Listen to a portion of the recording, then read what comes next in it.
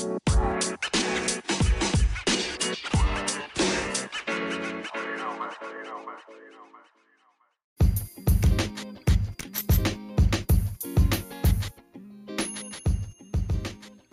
to See the Light of Day podcast. I am Andrea Lachey.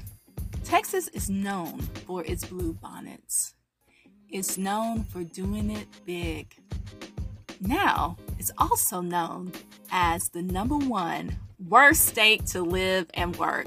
Oh my gosh. Oh. Here are the top 10 worst states to live and work in. #1, Texas. #2, Oklahoma. #3, Louisiana.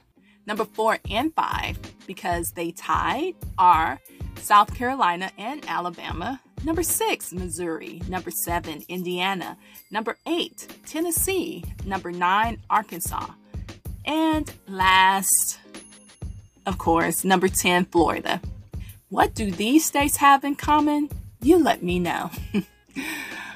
Is this a surprise to you? This is See the Light of Day podcast. I am Andrea Lachey. Remember to love God, love yourself, and love others. Peace and love.